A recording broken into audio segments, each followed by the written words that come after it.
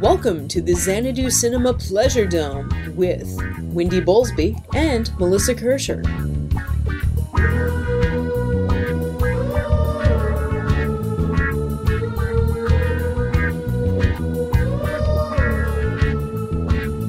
In Xanadu did Kubla Khan a stately pleasure dome decree, and in our podcast Pleasure Dome we'll talk about some movies.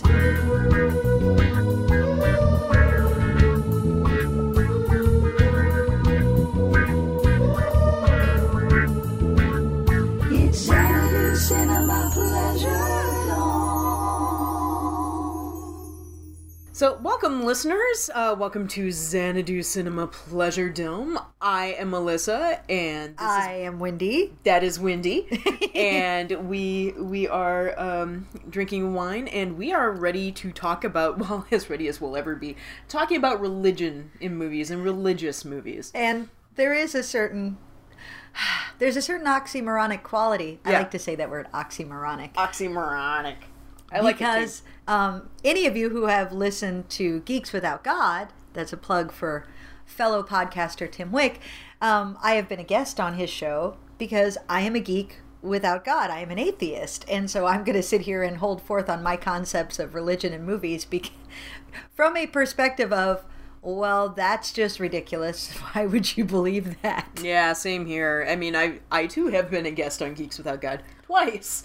Okay, she's Yes. one up on me. Yeah, and I was their first guest. Oh, well. I know. I don't know why they chose me as their first guest. I think it was at Convergence and Yeah. on a panel, and therefore I was on it because I am on all panels at Convergence, as we all know. As we all know. Okay, well, there is something to be said for an atheistic perspective, because then what you can talk about is you can divorce yourself from the religion and actually talk about the movies as stories and as quality films, or not so quality films, as the case may be. Right.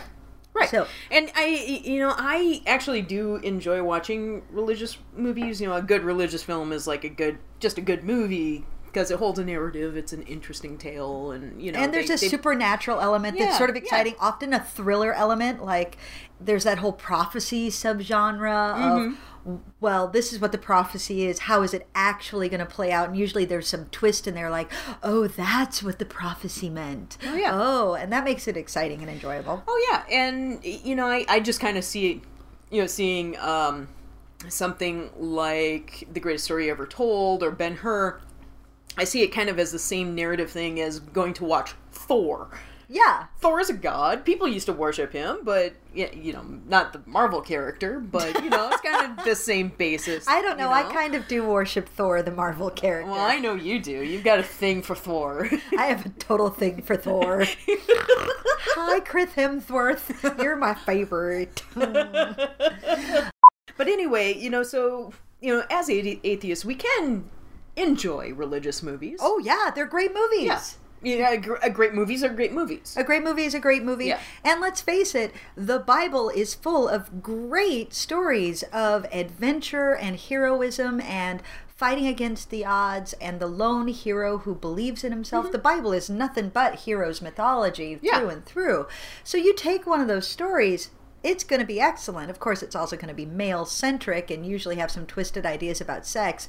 Oh, sorry. I didn't mean to do that. Yes, I did. So let's start with the classic Bible movies, because what I find fascinating about the classic Bible movies is that everybody loves them as classic movies, and the fact that they're Bible stories is sort of secondary to how much they are revered. Yeah.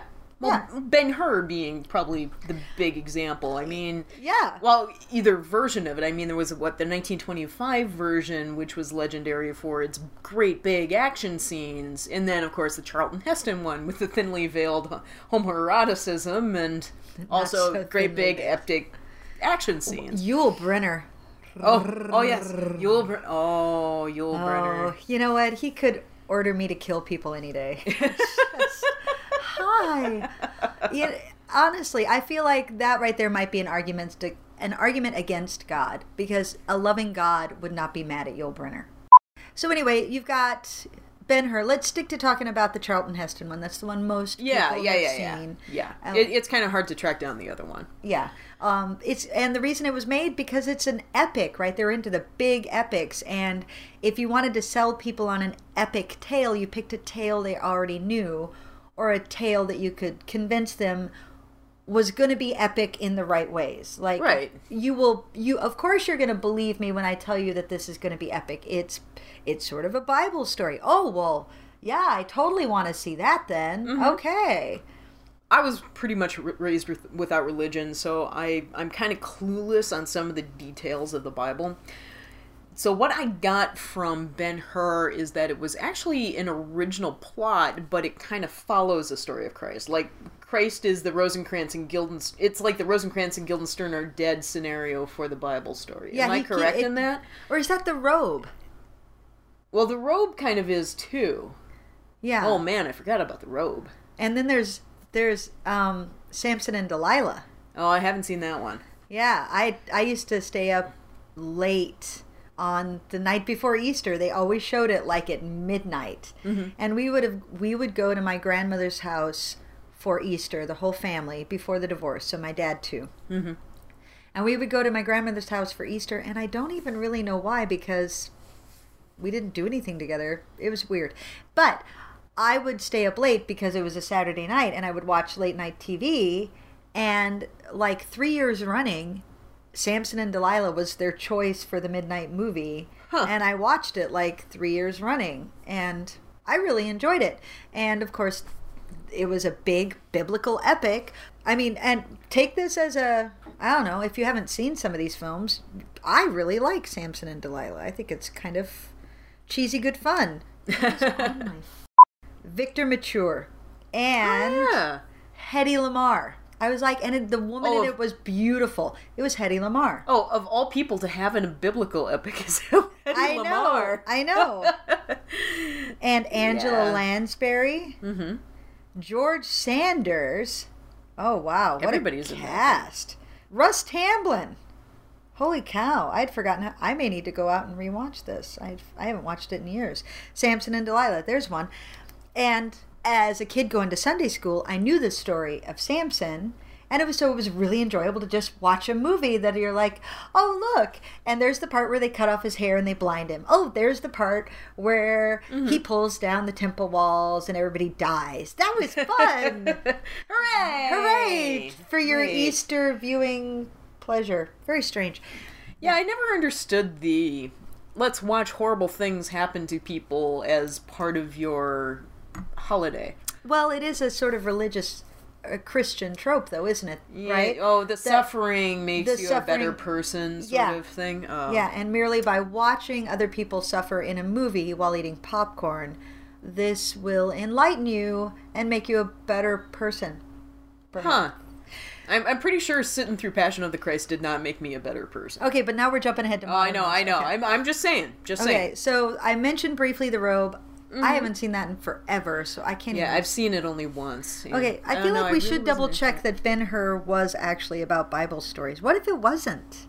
Well, I know Ben-Hur... I know Christ shows up in Ben-Hur. It does. Totally does. Does he have a cameo? Yeah, Christ has some cameos. Is it an uncredited cameo? Oh, no. Well, I don't know if you see his face. I can't remember. Oh, it's a mini-series. Well, no, that's a TV miniseries. There's a TV miniseries. Where is Ben-Hur? More results. I want the classic. Who the hell 1959. There it is. Yeah. Who the hell would want some bullshit made in 2003? Fuck 2003. Look. The picture at the top of the IMDb page is totally homoerotic. Yeah. Oh my goodness. Jack Hawkins. Stephen Boyd, is that the actor's name? The guy who... Masala, yes. Yes. Okay, so for those of you who are not in the know on this one, the director decided that there should be kind of this homoerotic tension between the Stephen Boyd character and the Charlton Heston character, because he felt that injecting that into the performances... he could kind of provide the motivation for Masala. Was it Masala? Masala. Masala sending Ben-Hur away. And so, but he only told Stephen Boyd. he didn't tell Heston because he knew Heston wouldn't go for it. Okay, I just double checked IMDb, and yes, at the end of Ben-Hur, there's the part where Jesus has been sacrificed or whatever, but Ben-Hur's sister and mother, he's finally found them again after being a slave, and they are lepers. And yeah. Jesus heals them. Okay. Yeah, so there is a total Jesus thing in there. So but yeah, mostly it's Rosencrantz and Guildenstern are dead for Jesus. For the Jesus set. And of course, there's the Ten Commandments. We briefly alluded to the fantasticness that is Mr. Yul Brynner. Oh, so beautiful.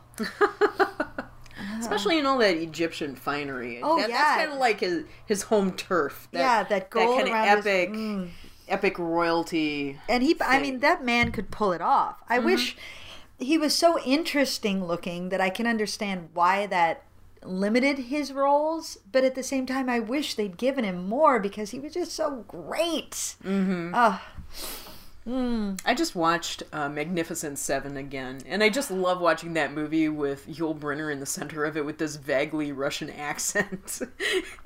Did I ever tell you I saw Yul Brynner live on stage? No. Yeah, his final tour in The King and I. We saw it in King and I when he was dying from cancer. Right. So he was old and he was tired, but he was still magnificent, and he still worked those little parachute pants. Oh yeah. Of course he did. I got to see Yul Brynner live before he died. It was pretty okay. So, podcast listeners, tonight Melissa has graced me and my home with a beautiful wine with a wonderful name. It is Montepulciano d'Abruzzo.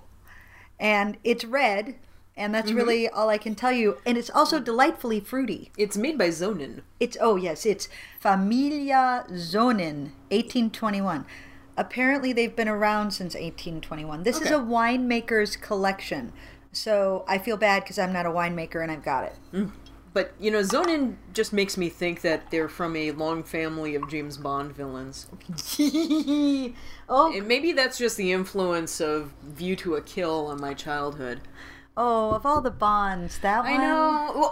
Well, you know, Duran Duran sang the theme song and everything else followed. And, you know, Grace Jones and Christopher Walken and a way too old Moore. Oh, he was Roger Moore. Really, and he was at the point where when he like tried to kiss a girl, like his cheeks would suck in, and it was just even as a child, before I knew how to do anything sexual, I was like, that doesn't look right. I don't think you're doing that the way that's supposed to happen. and him with Grace Jones, it's like, how does that happen? That shouldn't. She could break him in half. Well, and I tend to think in of her quarters. Grace Jones is sort of powerfully asexual, right? Yeah. I mean, you admire her and maybe you touch yourself when you think about her, but Grace Jones ain't got time for you. She's too busy, like, hunting things down and killing them with her bare teeth. You grab him and take him. One more name drop for the classic films. I wanted to mention The Passion of Joan of Arc, which is from the silent era. Carl Theodor Dreyer, the director.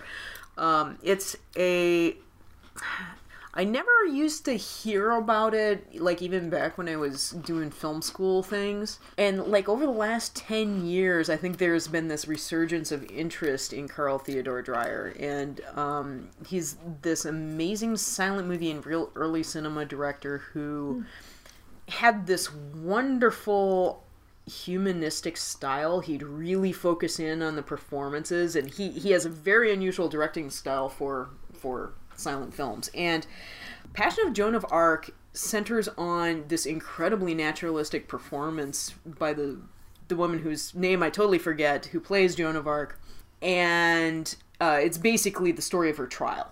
Oh, yeah, okay. We all know how that went. And Poorly for her.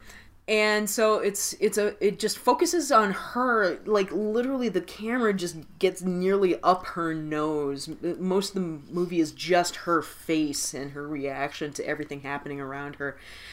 And of course the men putting her on trial, and there's almost no sets. Like the sets are blank white walls and just super simple. And it's very minimalist. Neat. And it's a fascinating movie. Also, there was a new soundtrack made for it by the Anonymous Four a few years ago, which is a magnificent piece of music. So if you can get your hands on the music and then watch the movie with it, it's a really Okay, so great but let's experience. talk about this period in classic biblical movies. Yeah.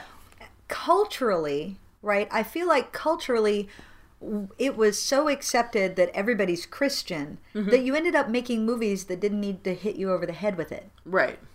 Everybody knew this story. Everybody knew it was God. We don't need to push it down your throat because, of course, you're going to believe this. So here's this great story. Go enjoy. Of course, we're going to see that in the Western world because, a large portion of people in the Western world are Christian. But if you look into international cinema, of course, you've got... India's been making movies since nearly the silent era. Yeah. And a lot of their early films are very religiously devout. And I mean, even today, a lot of them are. But, naturally not Christian. No. But culturally, India has such... It is still a culture that has two very strong religions constantly playing out. And that leads to, it leads to tension, but it also leads to a little bit more forgiveness from one side to the other and an acceptance, especially from commercial movie makers, that you don't want to go putting something out that's going to be offensive to half your population. Right. Because half your population is Buddhist and half your population is Hindu. So there's this very strong sort of cultural... I'm not talking well, and I haven't even had that much wine. Well, yeah, there are these very deeply ingrained cultural expectations.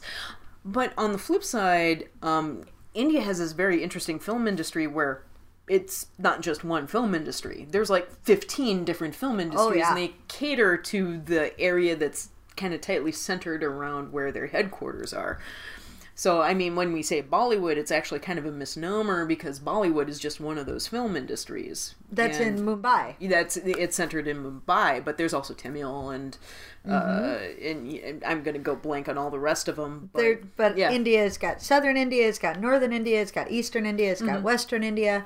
There's a lot, and it's very fragmented culturally in term and very regionalistic. So but at the same time, like Bollywood is going to try to put out a movie that's going to play throughout the entire country. Yeah. So they're not going to put out a movie that's going to offend the local populations. Right. So even if they choose to do something that is based more in the mythologies of their religions, they're going to play the classic Hollywood card and just present it as a rip-roaring epic. Right? Without any overtones of trying to proselytize or evangelize at you. I like looking at religion from a variety of perspectives, right? Because it's so important in our world, and yet it is fundamentally something I don't believe. Well, I think people have a hard time teasing out the faith aspect versus the cultural saturation aspect, or the cultural richness. I mean, you can get cultural richness from things other than religion.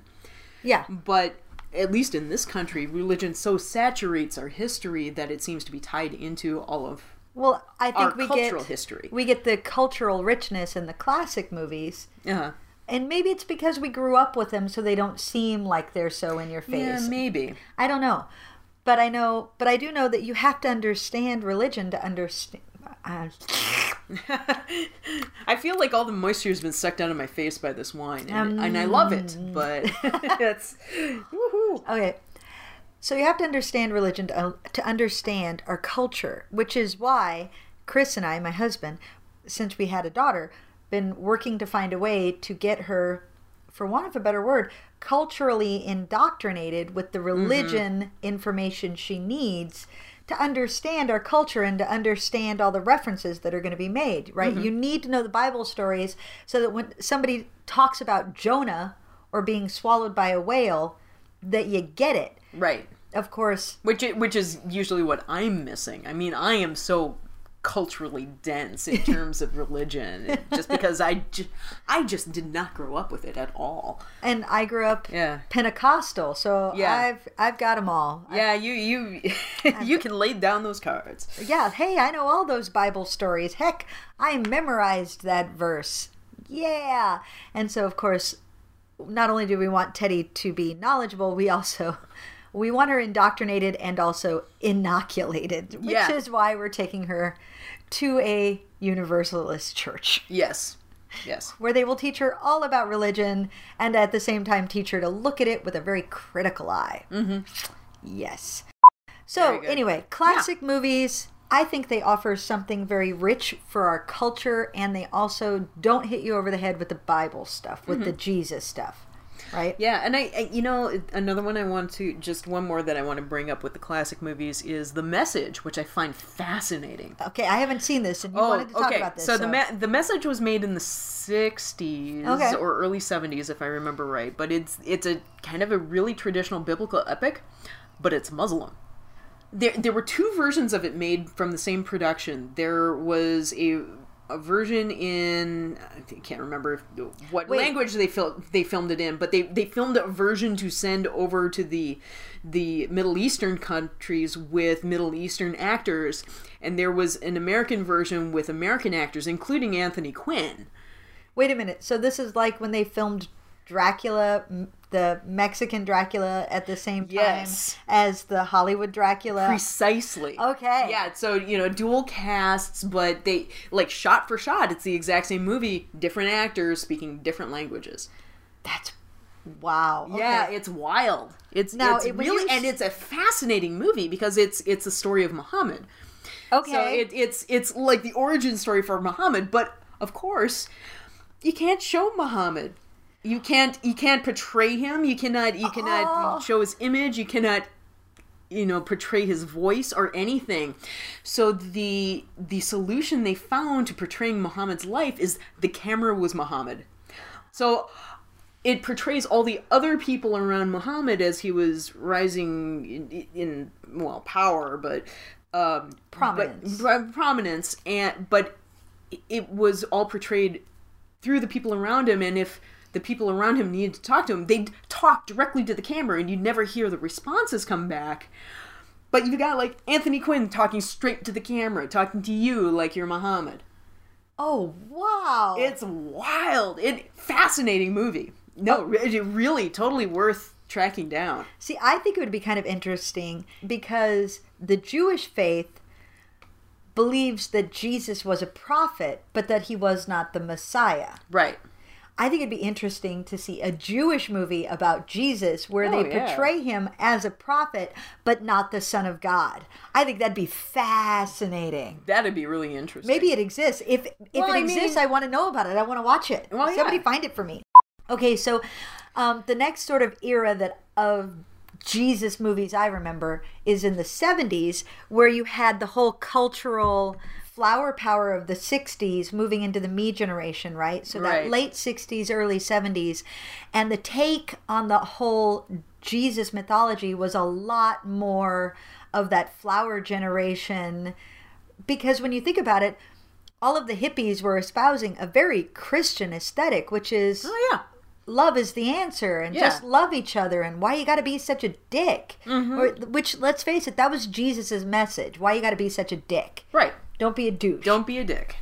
And so out of those movies, out of that culture, you get these more sort of flower power versions of Jesus, like, well, of course, Jesus Christ Superstar.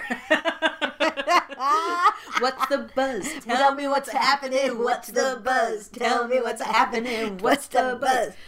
Jesus Christ Superstar. We're only halfway through this bottle of wine. Oh, It's yeah. a fine wine. I do like it. So, yeah. So you end up with this perspective on Jesus that is really different because he becomes a lot less holy, right? A lot less stately. Yeah. And he becomes much more about this personification of love.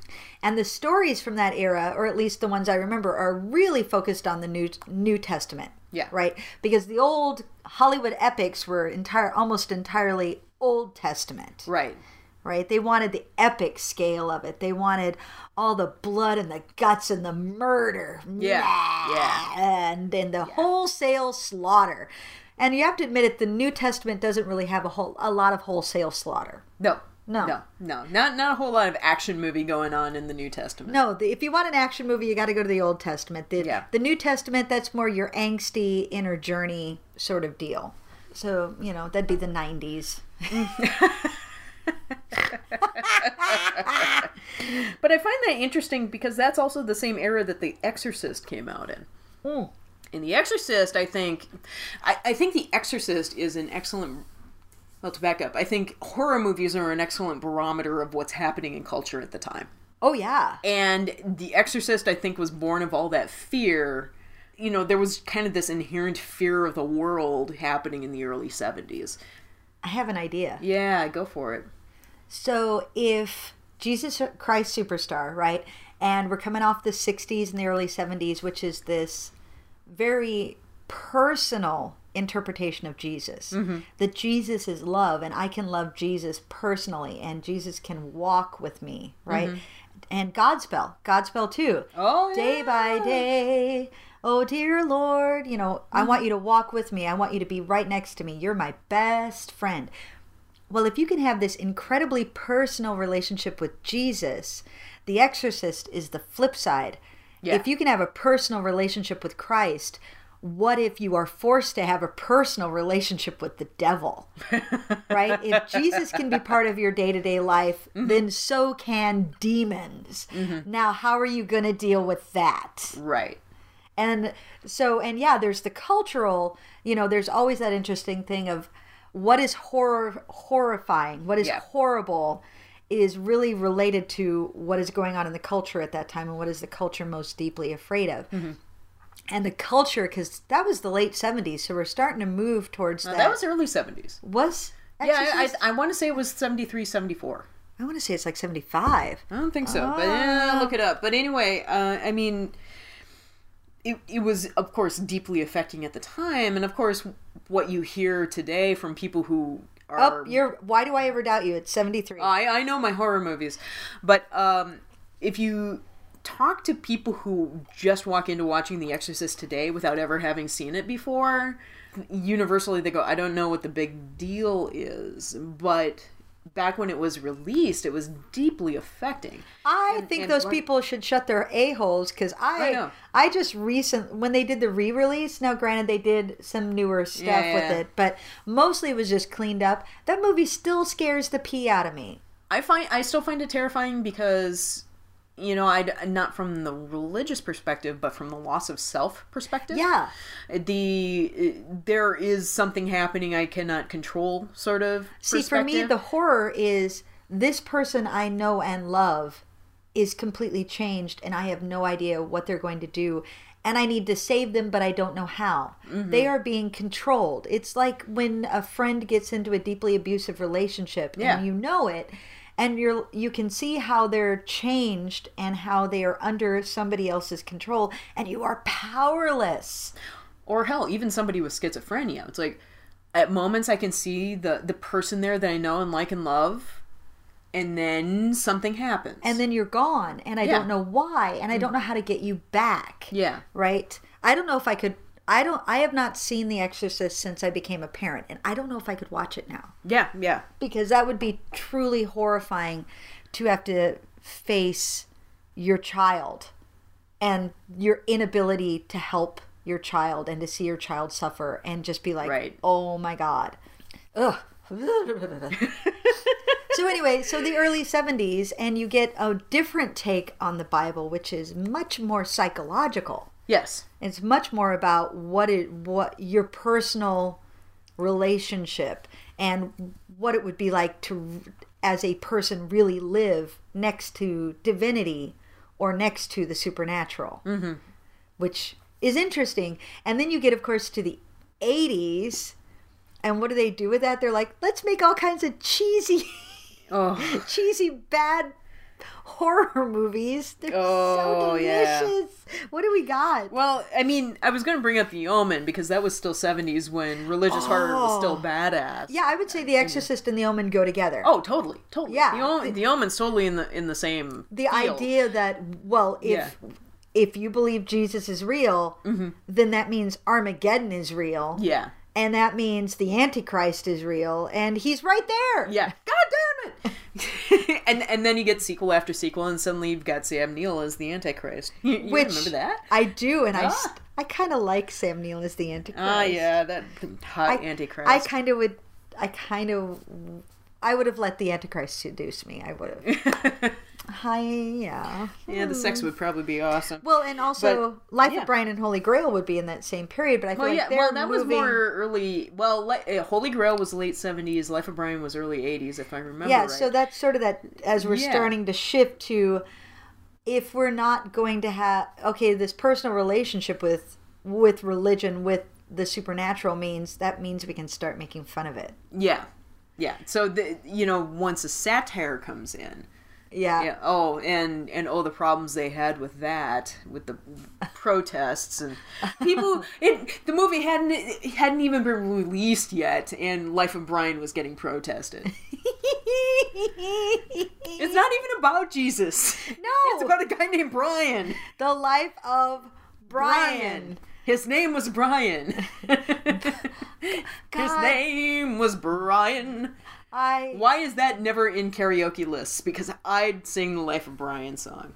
Badly, but I'd sing it. Okay, well, we'll try to make that happen. Okay. I've never sung a Monty Python song at karaoke, and I should, now that I think about it. You totally should. I should. I have a great friend in Rome named Bigger Thicker.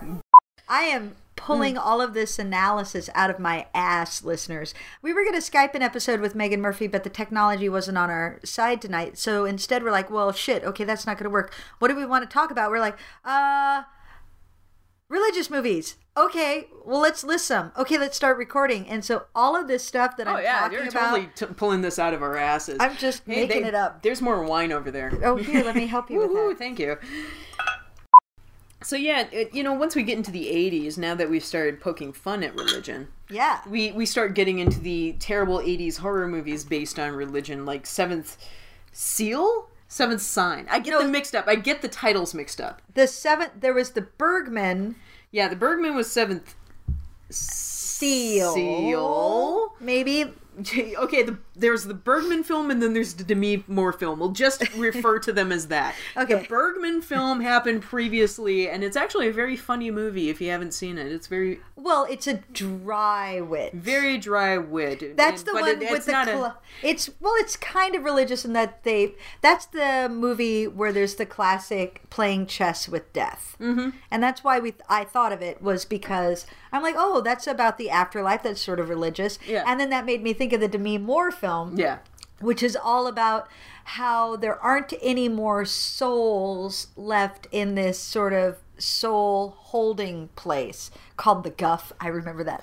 I can't believe you're pulling this out of your brain. I don't remember this movie well enough to remember anything about it except that I constantly mix up the title. The Demi Moore character is pregnant. And her baby, there's something wrong, right? And what she comes to believe is that her child is the first child that will be born after the Guff is empty, right? Okay. And so it will be born dead. And that this is the seventh sign or seal, one of the two. Yeah, one of the two. And that this will bring about the apocalypse. And so there's all these moments leading up to it that she reads about in this prophecy that she's trying to avert. Like there's a martyr who is put to death, and she tries to stop them from killing this poor retarded kid. And I say retarded, but it's a mentally handicapped. So she has to stop this mentally handicapped kid from being killed, and that doesn't work. And then she's supposed to do something else. And then there's finally earthquakes happening. And meanwhile, she keeps having flashbacks to her prior life back in Jesus times. And her name is Abigail, by the way, which means water bearer. And so she keeps having flashbacks. Oh, and Jürgen Prochnow is in the movie. Oh my God, Jürgen Prochnow. And Michael Biehn, who we all know was in The Terminator. I loved him so much in that movie. Not so much in this one, but he's her husband. And she keeps having these flashbacks to Jürgen Prochnow. Or is he the Jesus? I forget. Anyway. But... So, from Das Boot to Seventh Seal style. Sineal. So she has these flashbacks where she is carrying water while they're whipping Jesus, and the Roman centurion turns to look at her and says something like, "Would you die for him?" And she drops her water pitcher and it breaks, and and she keeps having these flashbacks. Oh, and I forget who plays him, but the Roman centurion, and this is actually a bit of biblical mythology, that the Roman centurion who was whipping Christ lived forever. Yeah. Right? So he's actually in the movie, he's been living forever, and he wants to bring about the apocalypse so he can finally fucking die. Right? So he's trying to make all this happen, and he keeps getting in Demi Moore's way. And so finally, at the moment when she's delivering the baby, and the baby's about to be born, but it's going to be born dead because there's no more souls in the guff, she has this flashback again of them whipping Jesus. Would you die for him? Only this time she says yes. And her sacrifice magically refills the guff with all these souls. She dies, her baby is born alive, and her husband is holding the crying baby while his wife is dead, and there you go. And it's one of those great biblical prophecy movies that makes absolutely no sense, but is still upholding that idea of sacrifice, which is funny because it was the 80s, and the 80s did not believe in sacrifice. Oh, no, not at all. Not at all. Not at all. Do you want to know why I watched that movie? Why did you watch that movie? Because my freshman English class teacher in college made us watch it and do a paper on it. I forget the reasoning. It was a decent reason. It wasn't bullshit. She also made us watch Wall Street with Michael Douglas and Charlie Sheen. Yeah. Greed is Good, Gordon Gekko. And we had to do a whole paper on that. That's a good so one. She was a good English teacher, but that's part of why I remember the movie, because I really enjoyed that class. And she made us watch this biblical prophecy movie. And I always love a prophecy movie, no matter how bullshit it is. I'm going to be down for that. So, speaking of prophecy, there's that horrible Christopher Walken film. Here, I'm pouring the wine into the microphone for you, dear listeners. Wine. The Prophecy with Christopher Walken. Yay! Yay! And who else is sort of the main character in that one?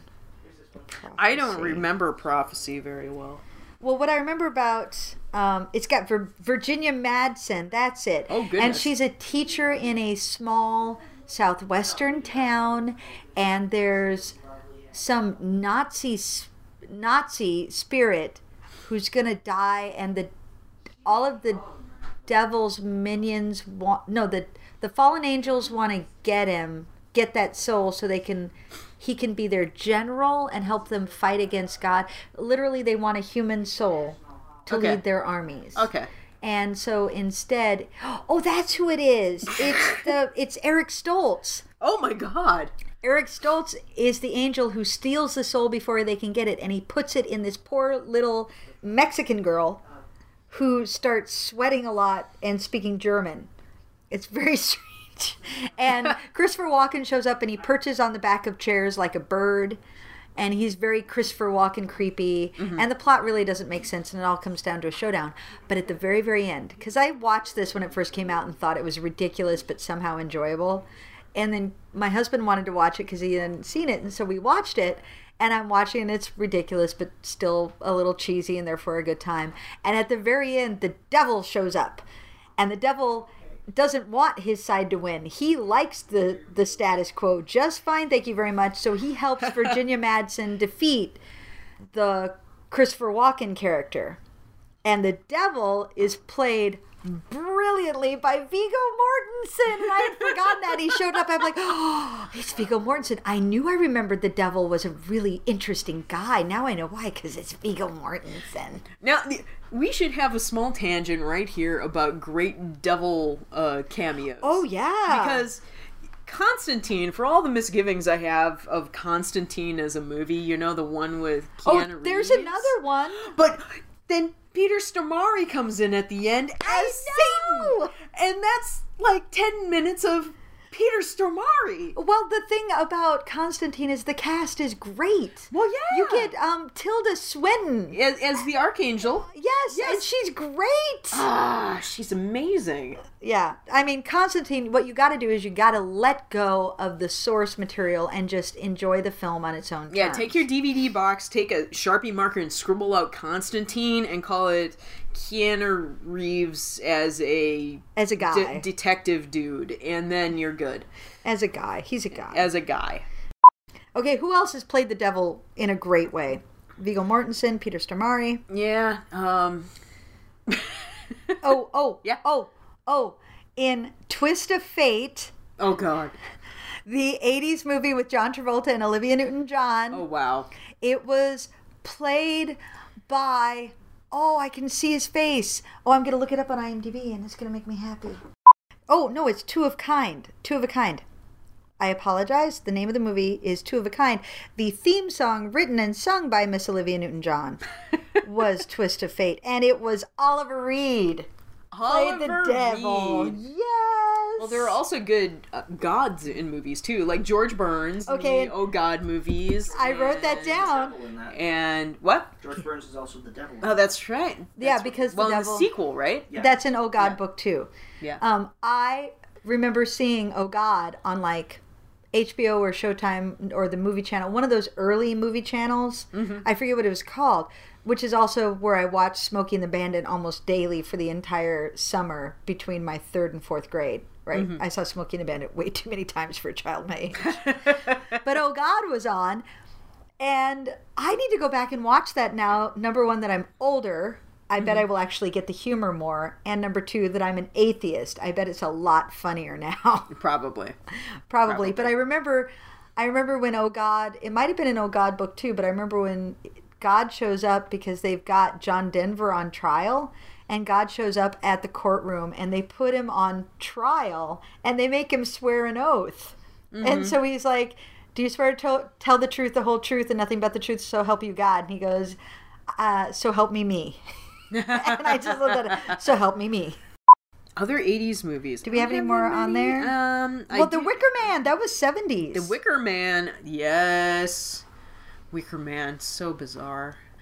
It took me a couple tries to like that movie. I think the biggest issue is you have to find a good cut of the movie, which is there were like 8 different cuts of the original Wicker Man, and most of them make no goddamn sense. Now, to be fair, should we be talking about The Wicker Man in this podcast when that's a pagan religious movie, not a Christian religious movie? Well, I think it's fair game because pagan, that's a whole other subgenre. Well, remember, it's the Christian cop who comes onto the island. Yeah, and gets totally trumped by the pagans, which is a totally 70s concept, right? It really is. Worship the earth. Yeah. So I think it's fair to bring in because it centers on this Christian man who goes into this pagan community. Yeah. What I mostly remember is topless girl writhing around in a hotel room near where he is, but not actually where he is. And and thumping on the walls of the hotel. Yeah, and somehow the mere power of her naked breasts in the room next door was enough to do things to him. Well, because he's Christian and therefore uptight.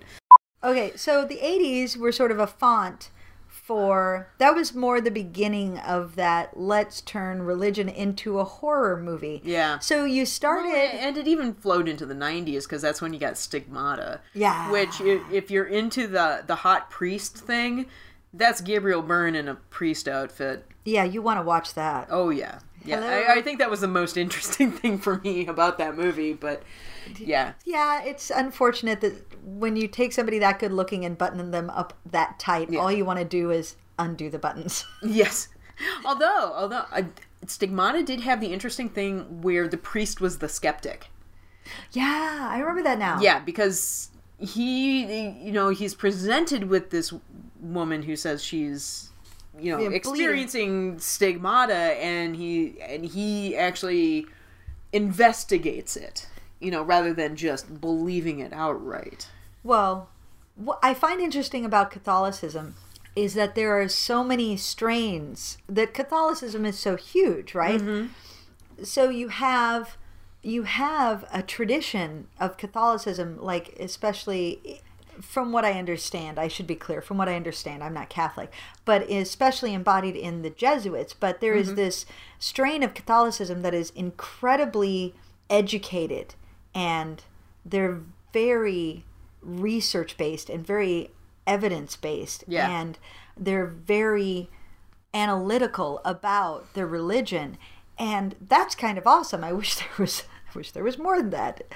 And so then when you have stories that pull out that side of religion, I'm always sort of fascinated by that. Like, oh, here's something you don't see normally. Normally you get, I'm religious, so I blindly believe things. I'm religious, which means I question it, because if it's from God, it has to do certain things for me to buy it. Okay, so the classic films, right, which are more epic storytelling into this more touchy-feely relationship, and then now moving into the 80s of religion is horrifying. Yes. You should be scared of it because it's going to fuck your shit up. Have you really thought about what the concept of God means? That means he's watching you all the time, and he's omnipotent, which means he's just going to fuck with you because he doesn't care. Mm-hmm. I mean, when you think about God in truly Christian terms, that's a horror movie waiting to happen. Oh yeah. And then once you get into the 2000s, you've kind of got this bifurcation of entertainment versus this media, since it's so easy to produce media for really niche markets. You've got this whole strain of media, all these movies that cater directly to that Christian scare market. So, you got the Left Behind movies and all those terrible, terrible things. But you also have things like in Passion of the Christ, but also on the other side. Except Passion of the Christ, let's be clear. Yeah.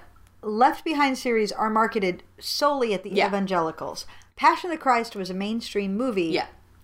That was nonetheless very much proselytizing a specific religious point of view. Oh, yeah. Although I would argue that it's just like one of those niche movies, because when I watched it, I couldn't understand what the fuck was happening, because there was no explanation for anything that was going on. They just kind of assumed you already knew the story. Yeah. But it went mainstream just because of...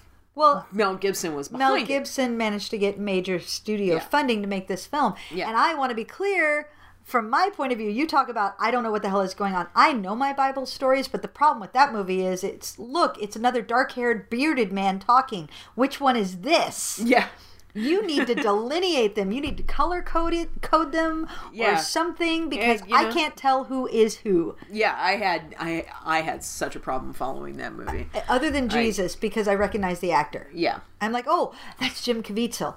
He's Jesus. I can spot him. Yeah. I don't know who the rest of you people are. Oh, yeah, I actually leaned over to Chris and went, "Why are the demons chasing Peter? That's Judas." Oh. I remember just being that movie. They were whipping Jesus for 45 minutes so much, and then they made him start carrying the cross, and they're whipping him while he's carrying the cross, and then he would fall down from being whipped, and they'd have to pick him back up and give him the cross again, and then they're whipping him. And all I could think was, if you'd stop whipping him, we could get to the point where you kill him faster. It became boring to watch them beat Jesus. Yeah. And that's when you know you've done something wrong as a filmmaker. Yeah. I was bored watching them torture that poor man. Blech. So then now in the later, like after the 2000s and going on, of course, the religious right has made a cultural upswell. Yeah. Right? So it started with the Temptation of the Christ, where they were throwing little hissy fits about the idea that Jesus would even think about having sex. What? Unlike what happened in Last Temptation of Christ. Thank you, Scorsese. Well, but that's just it. In the Last Temptation of Christ, it was just him on the cross thinking about the life he might have had. Yeah. It was Jesus as he's dying thinking, I could have had sex. Yeah. And he was a man. Of course he's going to think about that. As we know, all men think about having sex. So the idea Jesus just thought about having sex became hugely controversial. Yeah. And now at this point in time, you end up with Noah being made by, who made that? Aronofsky. And he's had to like put a disclaimer on the front that the film is not factual. What the fuck? Oh, that poor... That it's not historically accurate. Hello? Of course it's not. Noah isn't a historical figure. Of course it's not accurate. Are you fucking kidding me? Now, to be fair, there is evidence for a giant flood. Not one that covered the entire Earth, of course. Well, it's called the Ice Age when it melted. Duh. No. There was an inland sea where there was a land barrier that broke and created this vast territory of water. I can't remember which, like the Black Sea or something like that. I can't remember which body of water it was, but it was originally a much smaller body of water, and then this huge land barrier broke, and this huge amount of water swept inland, and the shoreline advanced at 1 mile per day. That's amazing. That's awesome. Yeah, and it dates back to about the time that the Noah story was there are so many born, cultures that talk about the flood that you know that something really did happen. Yeah, and that was probably it.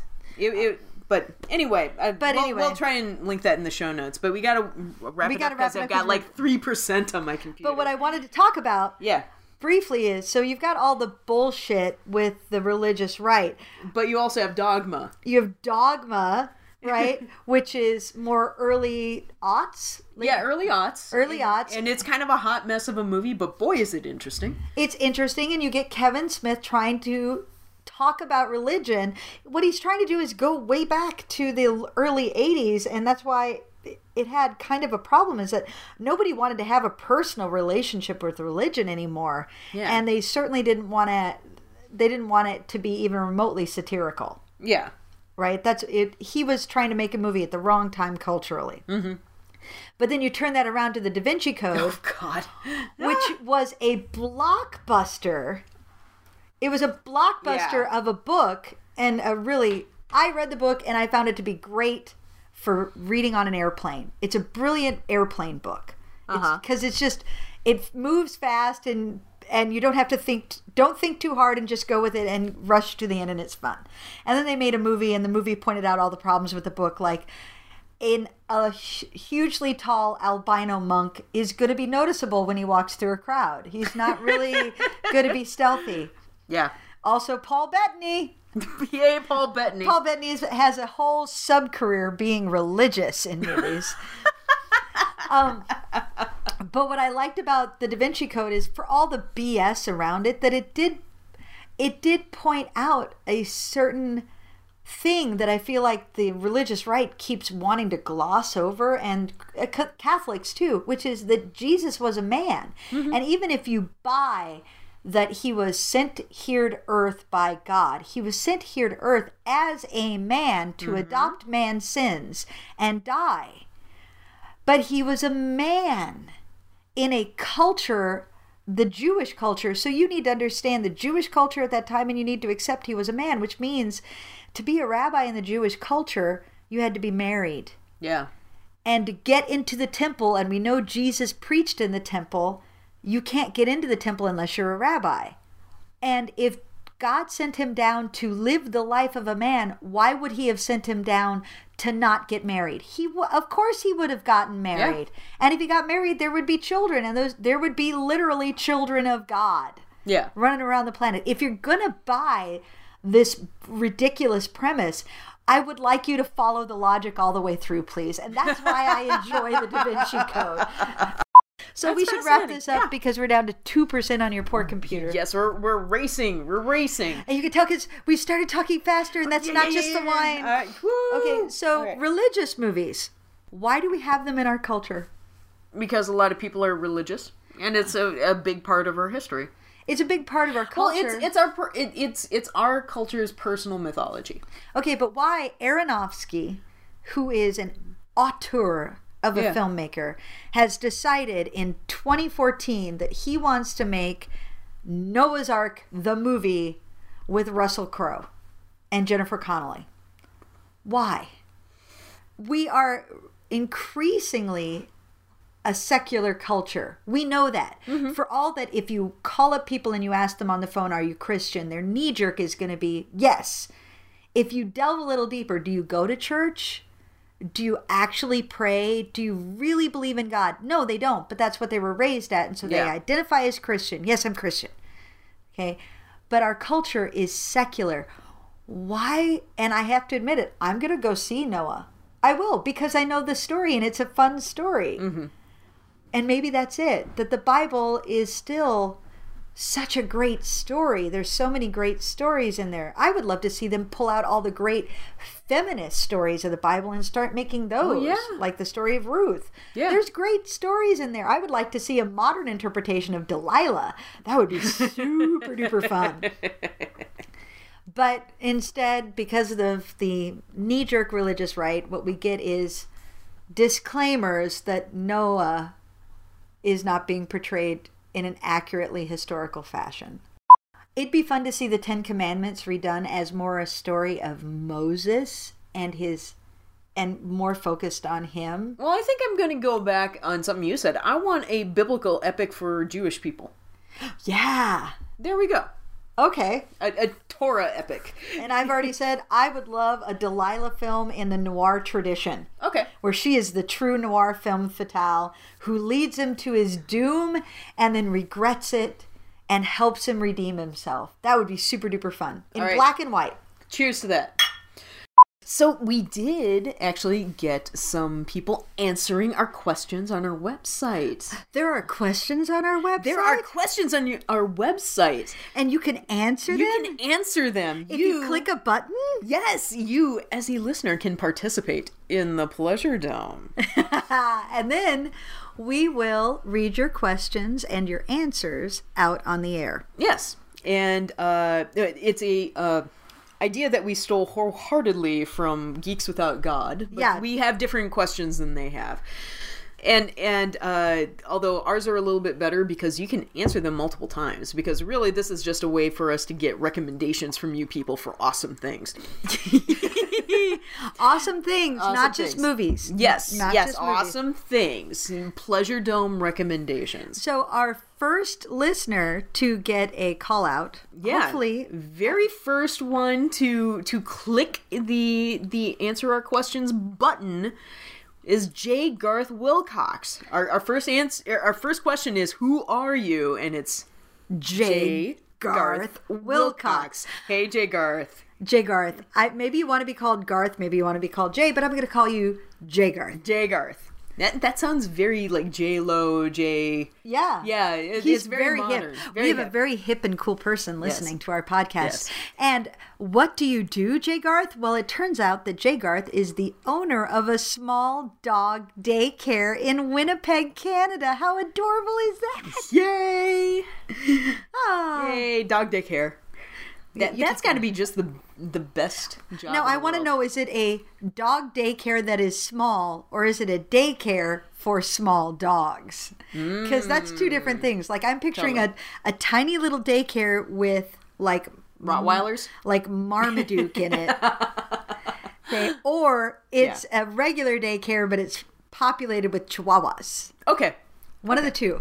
One of the two. It's got to be one of the two. Both please me. Both are very pleasing.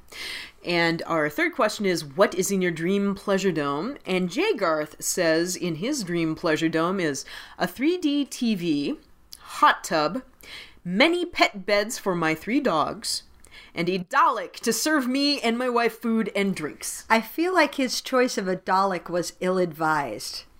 That's just not going to go well. Somehow or another, that Dalek is going to turn against him. There is something true. pleasing, though, about more wine, mistress. Although, if he tailored the rules well for the Dalek to live in, they're totally rules. They like rules. They like structure. So if you provide them with enough structure, they don't stray. If we had a Dalek for the Pleasure Dome, let's be honest, it would say inebriate. So I have a very brief tangent. So once upon a time when the Mall of America first opened, there used to be a Starlog store in it, and That's right. And the very first time I went to the Mall of America was like a day after it opened, and I went there with my mom, and we went into the Starlog store, and this was the first time she ever encountered anything from Doctor Who, and there was an action figure of a Dalek, and she was contemplating this going, is this ribbed for her pleasure? Like, she did not understand what the concept of this thing was. She just saw bumps and... And so that forever scarred me and made me think of Daleks as sex toys. So anyway, question number 4 for Garth. I'm trying to figure out what a Dalek that was totally ribbed for your pleasure would say. And I got to think of that longer because I haven't gotten it yet. Because, I mean, our Dalek would say inebriate. Rather than exterminate. Uh-huh. I suppose That's it could Undulate. undulate. Undulate. Undulate, maybe Undulate? Mask? Vibrate? vibrate. There we go. Vibrate? Vibrate. Vibrate? Vibrate. Vibrate. Vibrate. So Okay. we've totally hijacked poor Garth's questions here. So, no, Jay Garth has given us a Pleasure Dome recommendation, a recommendation to put in your Pleasure Dome or our collective Pleasure Dome. And he says we should put in a movie called The Colony. In this movie, Lawrence Fishburne and Bill Paxton, right there, I'm on board. I'm a huge Bill Paxton fan. They fight against savage cannibals in a future ice age. When I saw this Canadian film last May, I left the theater thinking that a future where it never stopped snowing was far-fetched. After the never-ending snow of this winter, it now seems so much more real. Thank you, Jay Garth, for depressing me yet again about this winter. We toast to you, Jay Garth. Thank you very much for answering our questions. All right, so thank you for listening in on Xanadu Cinema Pleasure Dome. I was Melissa, that was Wendy, and please go to our website and answer our questions. There's a button now that says answer our questions, and you click it. And There's a button, you can push it! you can click it, clickety-click. So, Until next week, dear listeners, I am eating a cookie for you. bye-bye. Bye-bye!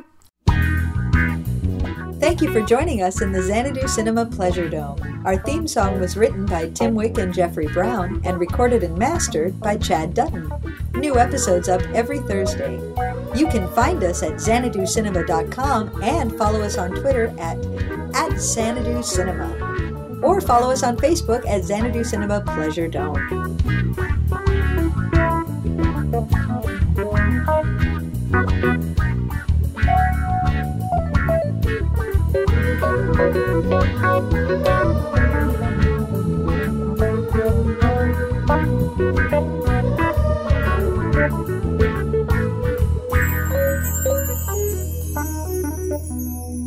Who starred in that? Oh, I'm going to look that up. I'm going to IMDb that. You're using the wrong side of your phone, Wendy.